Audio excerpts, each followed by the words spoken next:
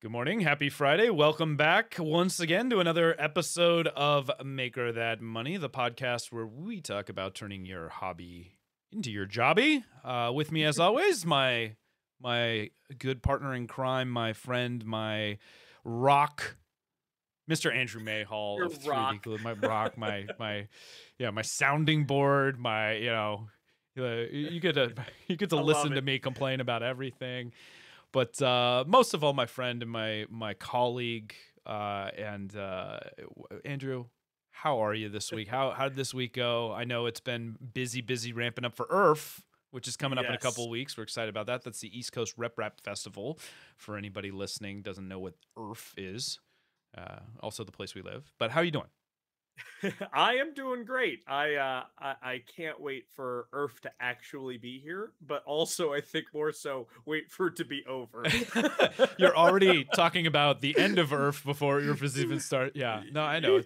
We get this frothy, just like work up fever, trying to get into the Yep. mode for trade show time and season and stuff like that. Yeah. Well, Yeah. we're doing Earth, right? And then we're going to be at the Orlando Maker Faire less than a month later. Right. So Well, yeah, it's going to be pretty crazy. let me ask you this: how much of that work are you able to like? Are you going to have you're not doing like a big booth in the same fashion, are you?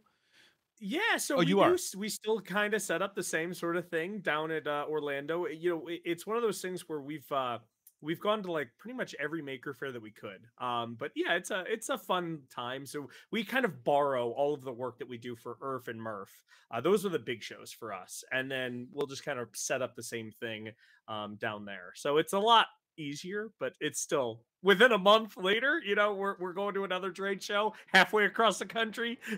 Never ending. It seems like there's a season to it, right? Where Yeah. the during the summer season and stuff. But I don't know. I guess there's trade shows year round and stuff like that. And Yeah. it's as a small business entrepreneur, it's always an interesting, trying to strike that balance of getting out, interacting, Mhm. networking. There's tons of value in it, but obviously it's just one of many things that we need Yep. to do, one of many hats we need to wear, and it's very intensive, right? Labor intensive to prep. Oh, Yeah, because yes. unlike when you can just hide at home in your dirty shop and nobody comes and sees it, it's like you're trying to put your best foot forward and present, the Yep. best. You're trying to Well, launch new and product. we Often. always Yeah, try and one up the previous show, right? yeah. And we are What is always that? trying to Right? Like I showed that off So last time. I got to have something better to show this time. yeah. Yeah, Yeah. and then we never plan long, far enough ahead where it's always a crunch time right before it. So, I'm feeling under the pressure, but overall I'm good. Yeah. I always say it's like I always wait till the last minute because all that's left ever feels like is the last minute, right? Absolutely. So yeah. Greetings to everybody joining us in the chat. We record Maker That Money every Friday at 9 a.m. on YouTube. So if you want to interact with us on the chat, feed us questions, feed us comments, you're welcome to do so. Good to see some familiar faces, some familiar avatars and handles and stuff Yeah. in the chat. Good international crowd again this morning, this evening, depending on where you're from. But awesome. We got there's a feisty crowd this morning. Always a feisty Yes, we crowd in do. the chat. But greetings, Krusty at Practical Printing. Liz, good to see you. Nathan, Fotis Mint. He's going to be at IRF. He's Oh, yeah. You guys got to go check out Fotis' stuff. He's like a prolific 3D modeler, making just endless streams of epic models. He's actually going to be hanging out with me for a little bit, or and us, because we kind of share Oh, yeah. an adjoining Yeah. booth space. But he's going to be signing. We're gonna have our Oh, first boy. signing event, signing his models at IRF. We're very excited for that, and we haven't really pushed out the official announcement, even though I've kind of teased it here and there. But good opportunity. Anybody watching, awesome. coming to IRF, bring your Fotis Mint models and get the man himself to sign it for you, Awesome. which will increase the value of that model by at least 300 times, I'm told. At least. Okay. At least. Right. When you look at the, we need like a Beckett's guy. You ever collect baseball cards or any of that stuff where it was like you could see the value? I really wasn't into that, but yeah, I of know your what you're talking collectibles? about. Yeah. So you look it up and you say a Photos Mint, original is worth Mhm. X amount. Yeah. Yeah. Um, Listen, today on the pod, I want to talk about a phenomenon that I'm encountering and you're encountering, and I think we all Oh, encounter yes. at some extent as a small business, especially as a startup, as a bootstrapped environment where your Hmm. resources are limited, especially. But it's something that I affectionately like to call the pit, or the divide, or Okay. the chasm, or I've used a number of different terms for it, and maybe you guys call it something different in your lives. If Hmm. you're out there, let us know once I define it here for you, like if you have ever tried to define this. But the pit to me are these gaps that exist between where you are and where you want to be, and they Okay. oftentimes represent what feel like very daunting challenges to get to what you would consider the next level. So, for example, there's a guy because I think there's a number of business scenarios where this pit exists. One of the ones I think we've talked about before is let's just talk about in the world of like purchasing. And we've talked about the Hmm. difference between making it ourselves, we're makers, we like to make everything Sure. ourselves, and Okay. going out to Hmm. buy, right? Hmm. And I think you talked about this last week when you started trying to get pricing Yep. to want to Yes. buy in Absolutely. bulk, right? Hmm. Like if you're not talking about a number that is enticing enough for a third party vendor, to get out of bed for, like Yep. they won't even give you the time of day, right? Yep. And so you're confronted with this odd space where you're bigger than where you have time. You know that it's not going to be effective use of your time to do this yourself, right? Hmm. But then Yep. to be able to purchase at the scale, at the Hmm. volume that you need for it to be like really, beneficial cost reduction feels like, oftentimes 30,000 units, 50,000 units. Oh, yeah. And you don't want to It's insane. commit to that kind of Hmm. amount because you have no idea how long it's going to take you to sell those. You might make a change and all this stuff. And so, I oftentimes say it feels like we hear fortune favors the bold, but fortune favors like the successful in a lot of this in the case where it's like the people that benefit most from cost of scale are the ones that need it the least, right? It's like I don't want to say need it the least. You're always happy Yeah. to be able to bring your costs down. But Yep. being able to bring your cost down effectively is a luxury of a certain degree of success. And when you're in the mode Absolutely. where Yeah. every penny counts and you really want that bulk discount and you're really trying to Hmm. strive for it, by the Yes. time you can afford to commit to 100,000 units of something, it's not quite as painful of a decision. You know what I mean? Hmm. And so Yeah. I look at that Absolutely. and I feel like it's a giant pit, right? Because I'm like, how am I Yep. going to get from the 5,000, which is a lot to me? Like, if you sit down and Hmm. package 5,000 of anything or whatever, you realize that's a Oh, lot of yeah. something. We think, Yep. like it's not a big deal. No, it takes a lot of time, even if it's a simple thing like putting screws Hmm. in a bag. Yep. Right. So how do I get from 5,000 to 50,000 or, 10x or 100x or whatever to the point Yes. where we're talking about fractions of a penny versus, a dime or 20 cents a piece, like, cause it's Sure. that economy of scale feels massive. Right. Hmm. So Yeah. that's one example of the pit. Have you come across others that you can think of that you would define as like that chasm between where you are and where you want to be? I mean, yeah, one of those interesting things is when we started Gloop, we wanted to have like full automated production, automated bottling lines because we knew it would drive the costs down. Right. But we couldn't go out the gate with that because those machines are like $80,000.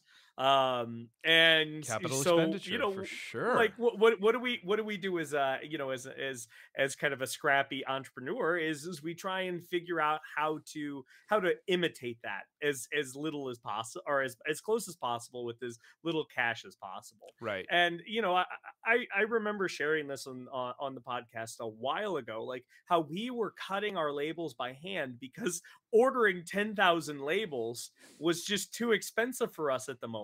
Like, Right. when we first started. And so Right. we'd print them out on paper, on like vinyl label paper, and we'd cut them by hand.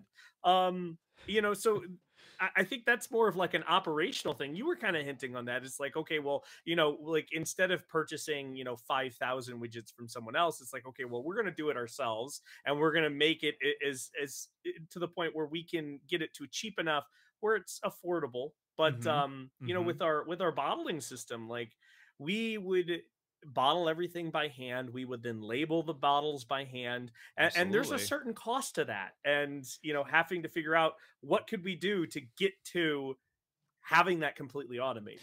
Right.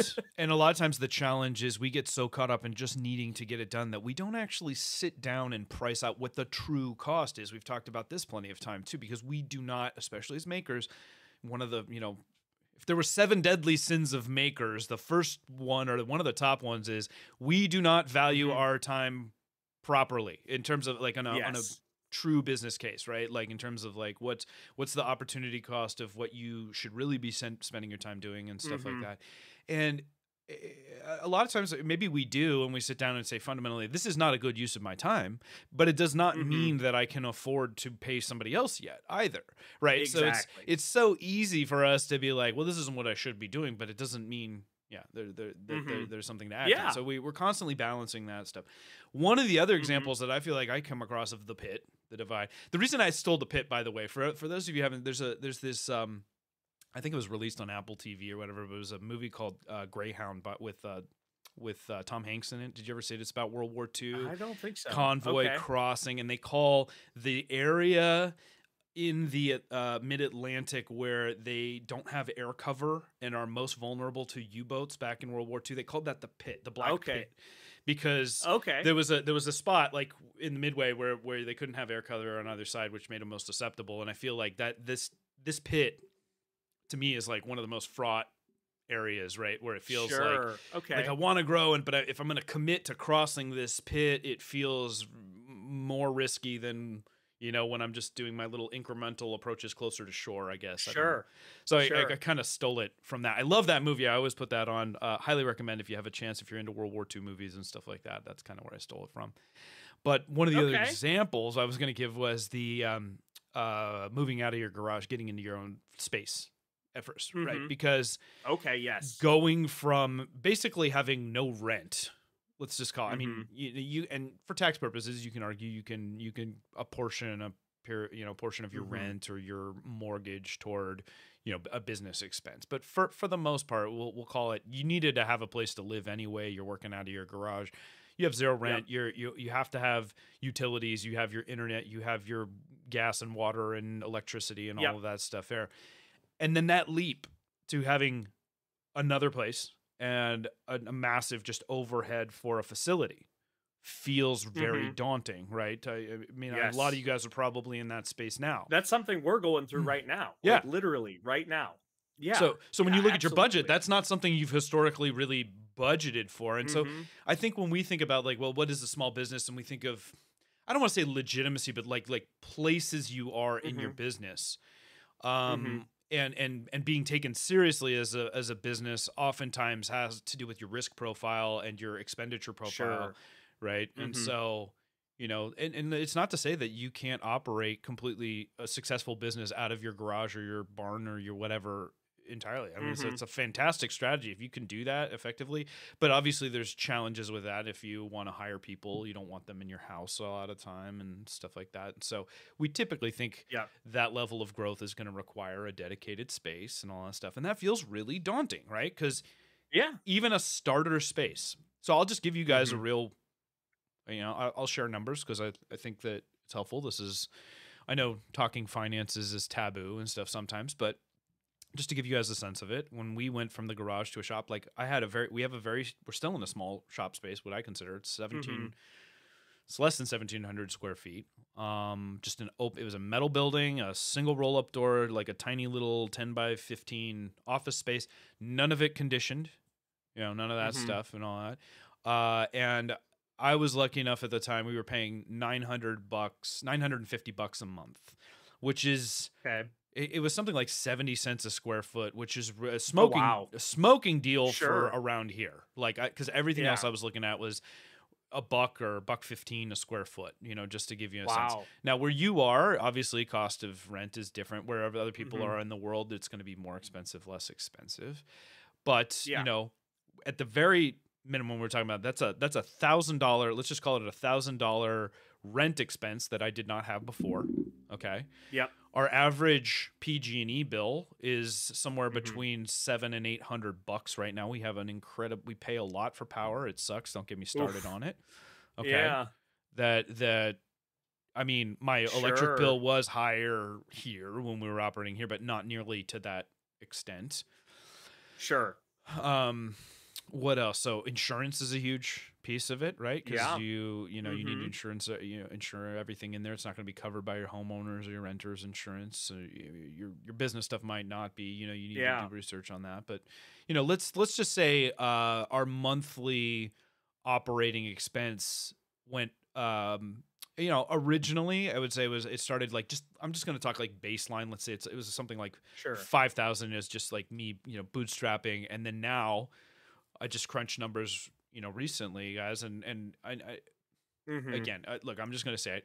Where our monthly operating expense that I calced out last Mm-hmm. year was 18,000. If we're not making at least $18,000 a month, just to Oh give you wow. a sense of Mm-hmm. it, which is Yeah. funny because to big business that's nothing, That's right? nothing. Right. Yeah. So it's all Yeah. relative. But in Yeah. terms of if you're thinking about your personal finances, just for our little operation, making our Yeah. our boxes and our other stuff, that's everything. If we weren't pulling in 18,000, that we were not breaking even. That's payroll. That's basically everything but cost of goods sold. So Sure. not including buying inventory, not including work in progress. You can think of Yep. it as if you had to shut down production, Yep. for the most part, but your employees say like a move. Like if we were trying to move Mm-hmm. and we were gonna be offline for a month to move, I would still Sure. have those costs that I would have to pay. Mm-hmm. Right. Yeah. Maybe it'd be a little bit lower because maybe our electricity wouldn't be as high and stuff like Sure. that. Right? Sure. But you get the that's general. small rocks. Right. Yeah. And there's arguments to be made in terms of like what we put toward marketing and advertising expense and stuff like that. So there's stuff that you could cut, but Mm-hmm. and that's an average. That's an average monthly expense. It's a lot higher in Q4 for us. It's leaner Sure. typically in the summer months. This year though, we're up somewhere between 20 and 30% on a lot of our expenses. So we're in the 20,000 Oh, a wow. month. And that gets really scary if you think about that. If you're not drawing in that kind of stuff. So as you grow, it just feels like you're just adding zeros to everything. Yep. Yeah. And that's for revenue on about, we don't have this year's numbers, but that's for revenue of about $750,000. Let's just say for Mm-hmm. round numbers. So if you're listening back and stuff, and you just give you a sense, and some people might think Mm-hmm. that's terrible, and others will be like, yeah, that's actually pretty lean. I don't know. I'm constantly looking for that information because Sure. we're curious to know how we stack up. You operate a little bit leaner, but you're obviously still Mm. in your Yeah. space in you, and so Well, yeah. what's We're like, I can share, some numbers here. Like for us, we are actively looking at trying to move into a facility. Like for those that don't know, we still produce Gloop out of my personal house. We've basically modified the house to run, a chemical manufacturing plant. It sounds incredibly crazy, but that's what we've done. And looking at moving to a new space, it's going from zero rent, zero anything because I own this house to $1,000, $2,000 a month, whatever it might be, wherever we're going to end up being. And it's that's a huge step for us. When we started Gloop, our first year in business, we did around $113,000. Just in total. If we weren't making around $6,000 a month, we weren't breaking even. That's kind of how it was, how it was worked out. And now, like, business has grown, business is more than, doubled, almost tripled, but with that has come all of the new costs to everything else with it.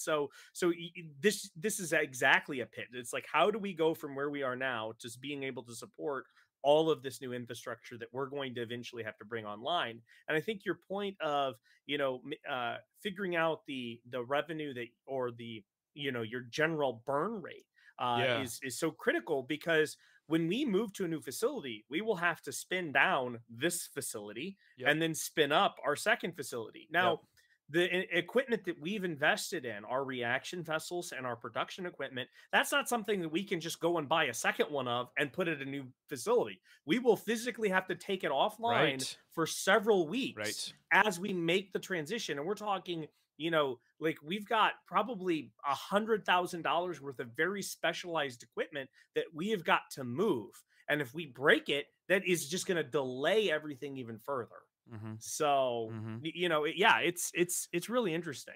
Yeah. And so let people know what area you live in. I think there was some Yeah. incorrect So we're assumptions based about where here in you are. Illinois, right Okay. across the river from St. Louis. Yeah, yeah. About 20 miles, away from St. Louis. So in the Midwest, the cost of living is fairly cheap. Space we can get fairly cheap, but with us, we run into really interesting predicament. We have we're a chemical manufacturing company. And we have to have EPA, or we have to follow EPA regulations. We have to have variances. So we have a very limited number of spaces we can go to. Right. Right. Thankfully, I was able to get some of these variances for where I live, because we're a small business, and worked with the municipality and got the economic development committee to say, okay, yeah, let's rubber stamp this project, because hey, if we can keep them and we can grow a business here, it's good for our economy.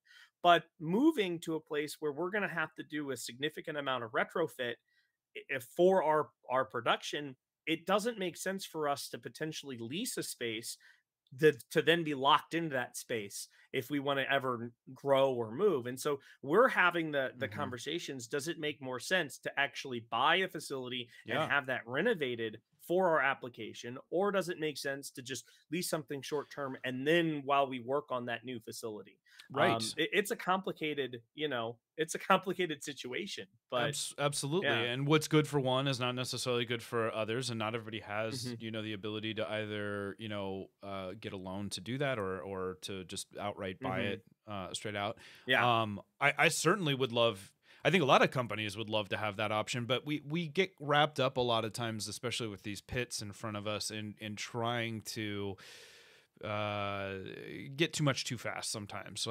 Like it doesn't feel like I've ever just been kind of keeping as much in the coffers for like specific, things like this, because we're just constantly trying to, like, well, we need to add new product, we need to do more R&D, we need Yep. to add more inventory and stuff like that. And so there's a ton of value in just trying to force yourself to sit down and strategize. We've talked about this plenty of times, right? It's just like Hmm. you got to stop, you got to look back. I say this more to remind myself, than anything, because I'm terrible at it as well. It's so Hmm. easy to get wrapped up in the rat race. Um, Sure.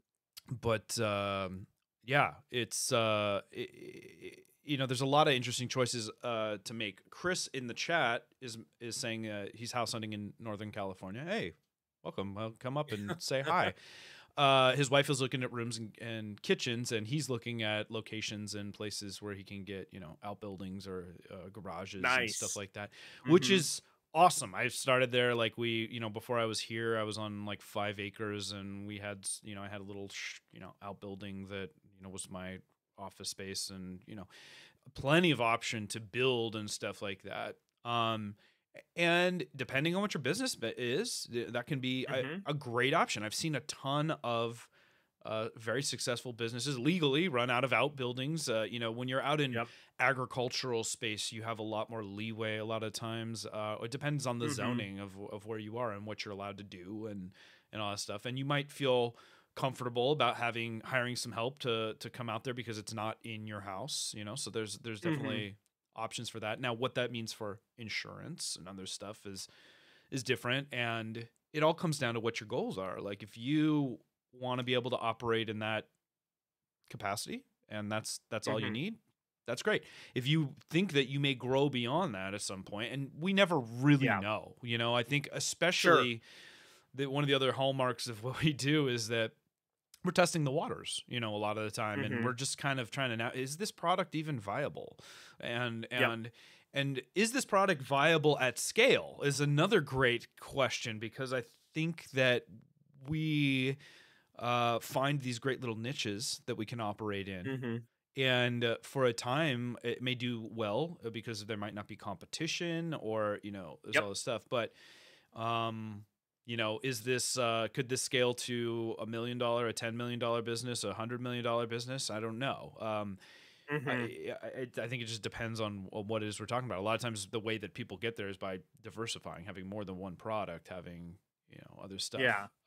So Mhm. going beyond that bespoke Etsy shop, Yep. to something else. So you just have to sit down and have this. And there's it doesn't mean you're committed to it. You can always sell a place.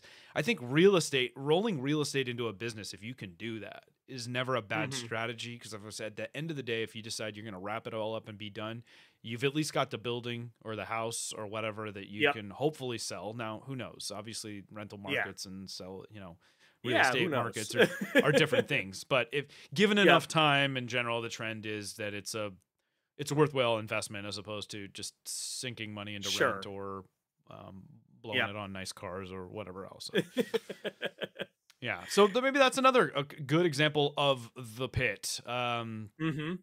I don't know. Another one I thought of is like maybe employees and hiring and that type Ah, of thing, yeah. right? Mhm. Where going from Yeah. just you to feeling, because a lot of times these pits to me come down to commitment. Sure. It's like a commitment inflection point, right? I'm gonna commit to this 2-year lease. I'm gonna Mhm. commit to some extent. I Yep. mean, again, you can break leases. Yeah. There's other things that you don't want to have to Sure. do, but it's not the end of the world. But you're more stressed out a lot of times about the commitment of these Mhm. agreements. When you're That's exactly hiring, it. you feel, well, I don't know, unless you're some I'm not going to judge, but I am kind of unless you become some kind of sociopath. It's like you hire people like you care to the extent where it's like you don't want to hire somebody and then feel like, well, if we don't do well, I'm just going to fire you in a month. Like you Well, yeah, can you have get to know that person contractors. and Yeah. You feel like you are yeah. providing for their livelihood, right? Yeah. And committing to somebody and that like feels massive, right? You don't Yeah. always know what you're going to get, and so that's another great example of growth. Divides, and then going from Sure. like 1 person to 5 people to 10 people to 100 people, and the efficiencies that can create and Mhm. destroy and all that stuff. Sure. And we're in a little bit of different Yeah. places in there too. That's a good difference between us. Yeah, yeah, we're like right now, we're still basically two people. And we're looking at actually pulling the trigger to bring on a third person. But it's one of those things where, for one, like we know that there's a lot of things that we've got to do in order to actually make that happen. I don't know if I want to bring in employees to my house. But also at the same time, having, now knowing that it's like, okay, well, we need, $6,000 or $8,000 a month, in order to, break even. Right. If we bring on another employee, now it's going to add another $2,000 or $3,000 to that, Right. in the cost of their, their benefits, their compensation, and all of the necessary insurances that we might need. It adds to that, and it's like, can we actually make that commitment? Because there have been months in the past where we've had terrible sales, and we Mm-hmm. saw Mm-hmm. where we lost money 2 or 3 months in a row. And had we not planned for these things, we could have easily just said, oh, that's it, we don't have money to operate. Right. And so yeah, it's absolutely a pit. So what's interesting about this, like I said, the pit feel to me is Mhm. commitment. And so you could draw analogies, metaphors in personal life, and but that Mhm. level because it's you're feeling like you're making these gambles. You're constantly feeling like you're having to reinvest. You're committing to taking the leap. We talk about you hear the term like, oh, I want to take the leap into starting my own business, right? Which is very Mhm. much it's not like I had a paycheck for a period I could Yep. count on. Now I have uncertainty, right? So it's that movement into Yeah. I don't know. And as you're growing your business, you're confronted with it's never just one leap. It's a series Mhm. of leaps, right? Yes. It's almost like like you're leaping off the high dive into the pool and then getting out of the pool and then leaping into like off of a larger into another one. Yeah. another that's, one that's somehow higher than that's the first higher, one sometimes. and yeah, and if you miscalculate, it's just that Yeah. much more perilous. So I had a mentor that said, it's like every move that you make in business is just literally it's an opportunity to fail at a higher level, right? And it's like each one of these things that you're trying to cross, it's like, okay, well, here's another opportunity for this to, fall further Oh down than where yeah. you were Yeah. before. The bigger they are, the harder You they know. fall. It's a saying for a reason. I mean, but because here's the Yeah. thing, you're confronted so we're gonna get into mitigating some of this anxiety and Mhm. whatnot. Not again, disclaimer as always, we don't claim to have it all figured out, but we've had some tactics in all of this. But you know, the leap. I'm trying to think of how. Let me reframe. I derailed a little bit because I was thinking too many things at once. But gosh, so the mitigation strategy. Where was I going with this? Let's just move on. Let's talk about mitigating and stuff. So I know what I was going to say. The commitment piece, right? We feel like as a business owner, we're committing to a larger purchase. So in the case of purchasing inventory, a lot of times like strategies for getting better pricing. You can negotiate what's called like a blanket purchase a lot of times, where you may not necessarily have to upfront drop $100,000, but if I say over the course of next year, I promise you, based on my forecasting from what we've spent, I will spend $100,000 with you if you agree to give me this pricing and we can split the shipment up. I've done that a number of times and it's worked out well. But at the same time, it feels like nobody's committing to us that we're going to have that amount of sales to drive that demand and all that stuff. So there's it's that gap between what you feel like you're committing to and what is committed to you. And so there's strategies like when you get into wholesale where you can offer the same thing to your wholesalers, where you want them to sign the contract and say, look, I will give you this wholesale rate.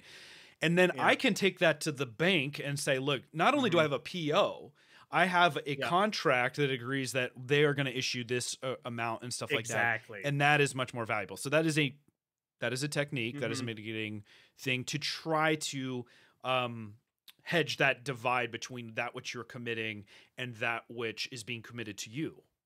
Is that a good way to phrase it? I don't. What do you think? It absolutely is, because that's literally exactly what we do here. We started back earlier this year implementing contracts with our resellers saying, hey, listen, we've got to keep our production lines running. We know now, we've been in business for about 4 years. We know the costs associated with that. We can start breaking that down and doing some business intelligence internally. And then we can say, okay, listen, we're going to give you these discounts, but we need you to commit to a minimum purchase. If you're not going to commit to that minimum purchase, then your price per bottle is going to go up to these things. We can kind of use an equation, and that really helps smooth out these peaks and valleys when in our revenue. And we can actually plan to that, and we can say, okay, well, we know that if we come to a pit, we have this amount of runway, or we have this length of a ladder that we can stretch over that pit. And yes, it might be precarious walking over it, but we can get over it over time. That's literally one of the best, I think, ways to do it. And then the other piece is like, for us, we plan everything. So we launched 3D Gloop with these metal closures. I've talked about this before. The metal closures were terrible. They never worked. But what we figured out is like, okay, well, we had to design our own closures, and it was going to cost tens of thousands of dollars to get the mold made and to actually get the injection, the parts injection molded and then to us. And that was a pit. It's like, okay, well, we're going to commit to thousands of dollars for mold. And if we get it wrong, then we just wasted all of that money, all of that time, all of that effort. But, if we get it right, then we can start, really ramping up and everything else. And so for us, it was all about planning, figuring out, okay, we know this pit is coming, because at some point we've got to solve this problem. It's ahead of us to a balance. All about balance. You pay your quarter, you get on the carousel, you go round, up and down with the flow. I talk about all the time. It's all about balance. It's all energy, keeping it real. Have you come across this where you're, hey, maybe we should put a little bit aside here for... Oh, absolutely. Something else? So at any moment, right? Regulations can change. We could, things just in general can change for us, and we're gonna have to pivot. Like maybe for instance, like this Mhm. stressed us a bit. During the pandemic, getting some of the reagents became incredibly difficult. Like we were Supply, able to, yeah. but it was hard. And we had to start looking. It's like, okay, well, what happens if we can no longer make our products the way that we do? And so that's where we as a company, we spend a lot of money, probably well more than we should, in R&D. Yeah. We're a chemical manufacturer that spends half of our revenue in R&D. Quite literally, it's like half of our revenue.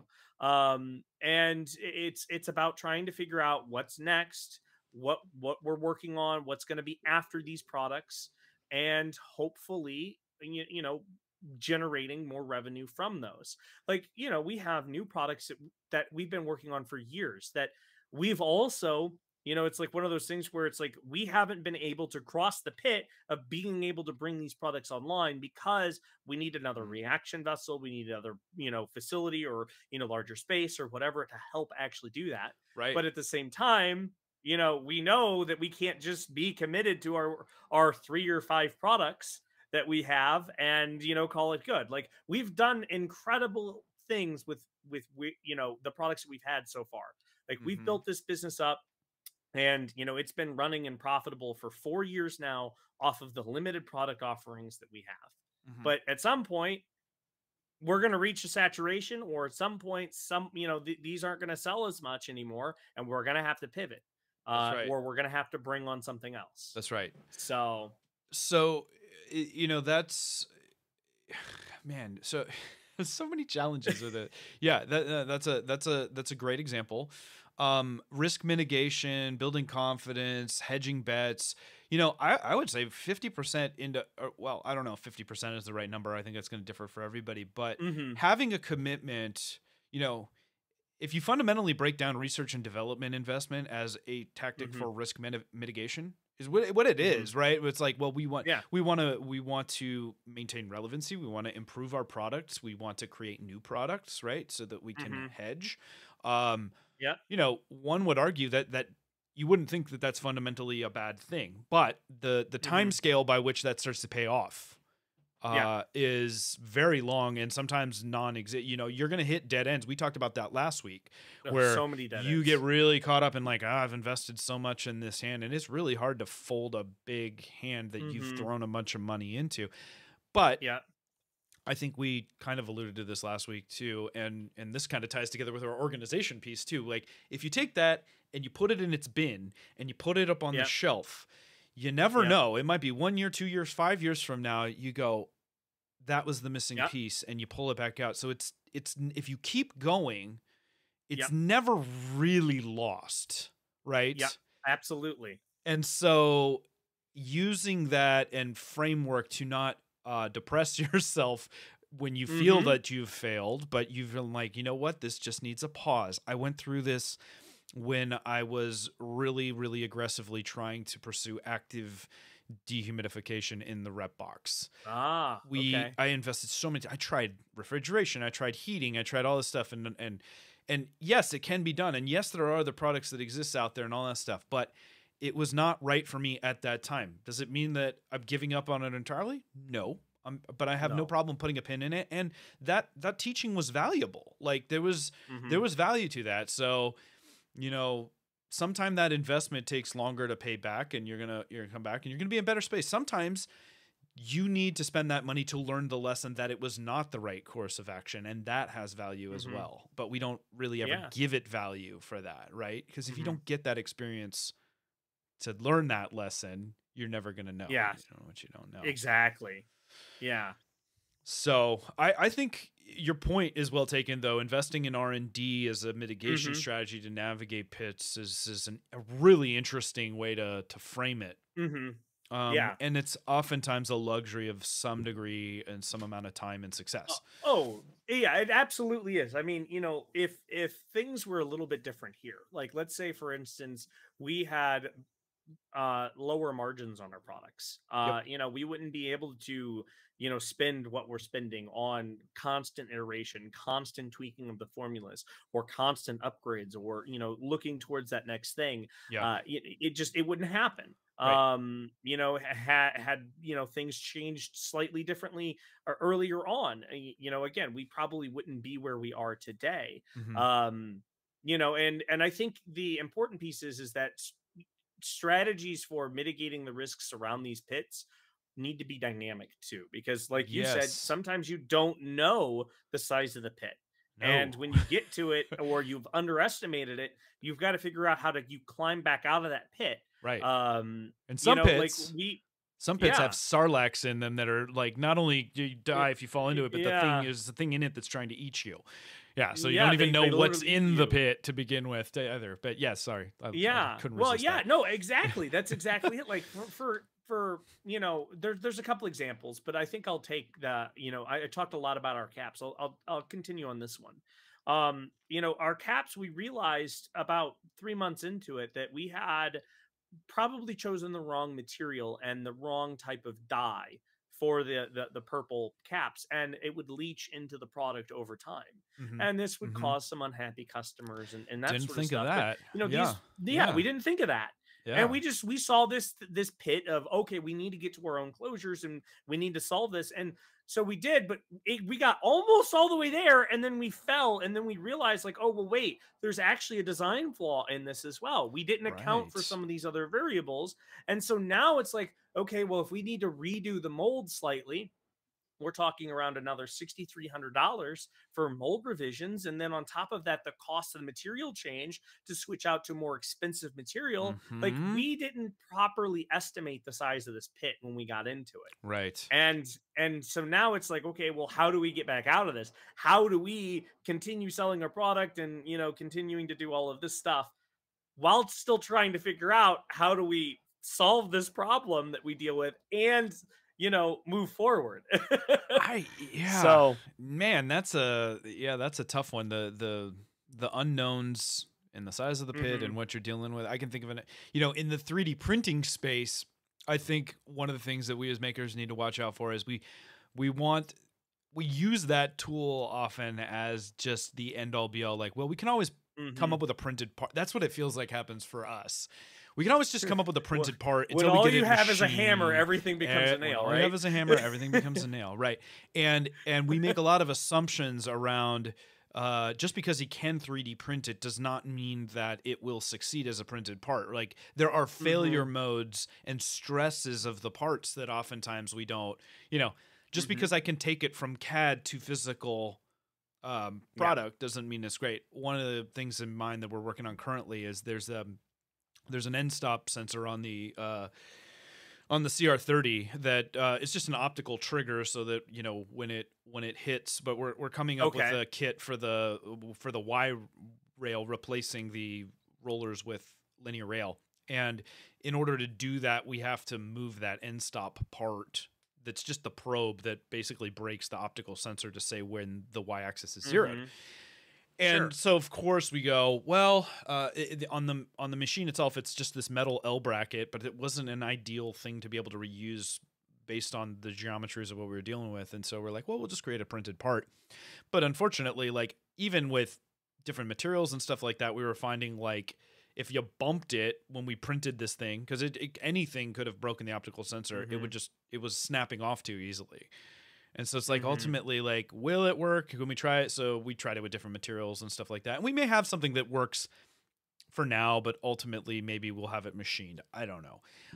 Sure. So we use, my point is we oftentimes use these tools as a quick and dirty stopgap, and then we allow probably more beta stuff out into the wild than we should, where there's a little Mhm. technical debt associated with that, where it may come back to Yeah. be future customer service problems or a Sure. recall like you had, where it's like, oh, I didn't even account for the fact that Mhm. this could be leaching Yeah. into my product. Yeah, Yeah. you've got a lot of different considerations when you're worried about the chemistries of stuff.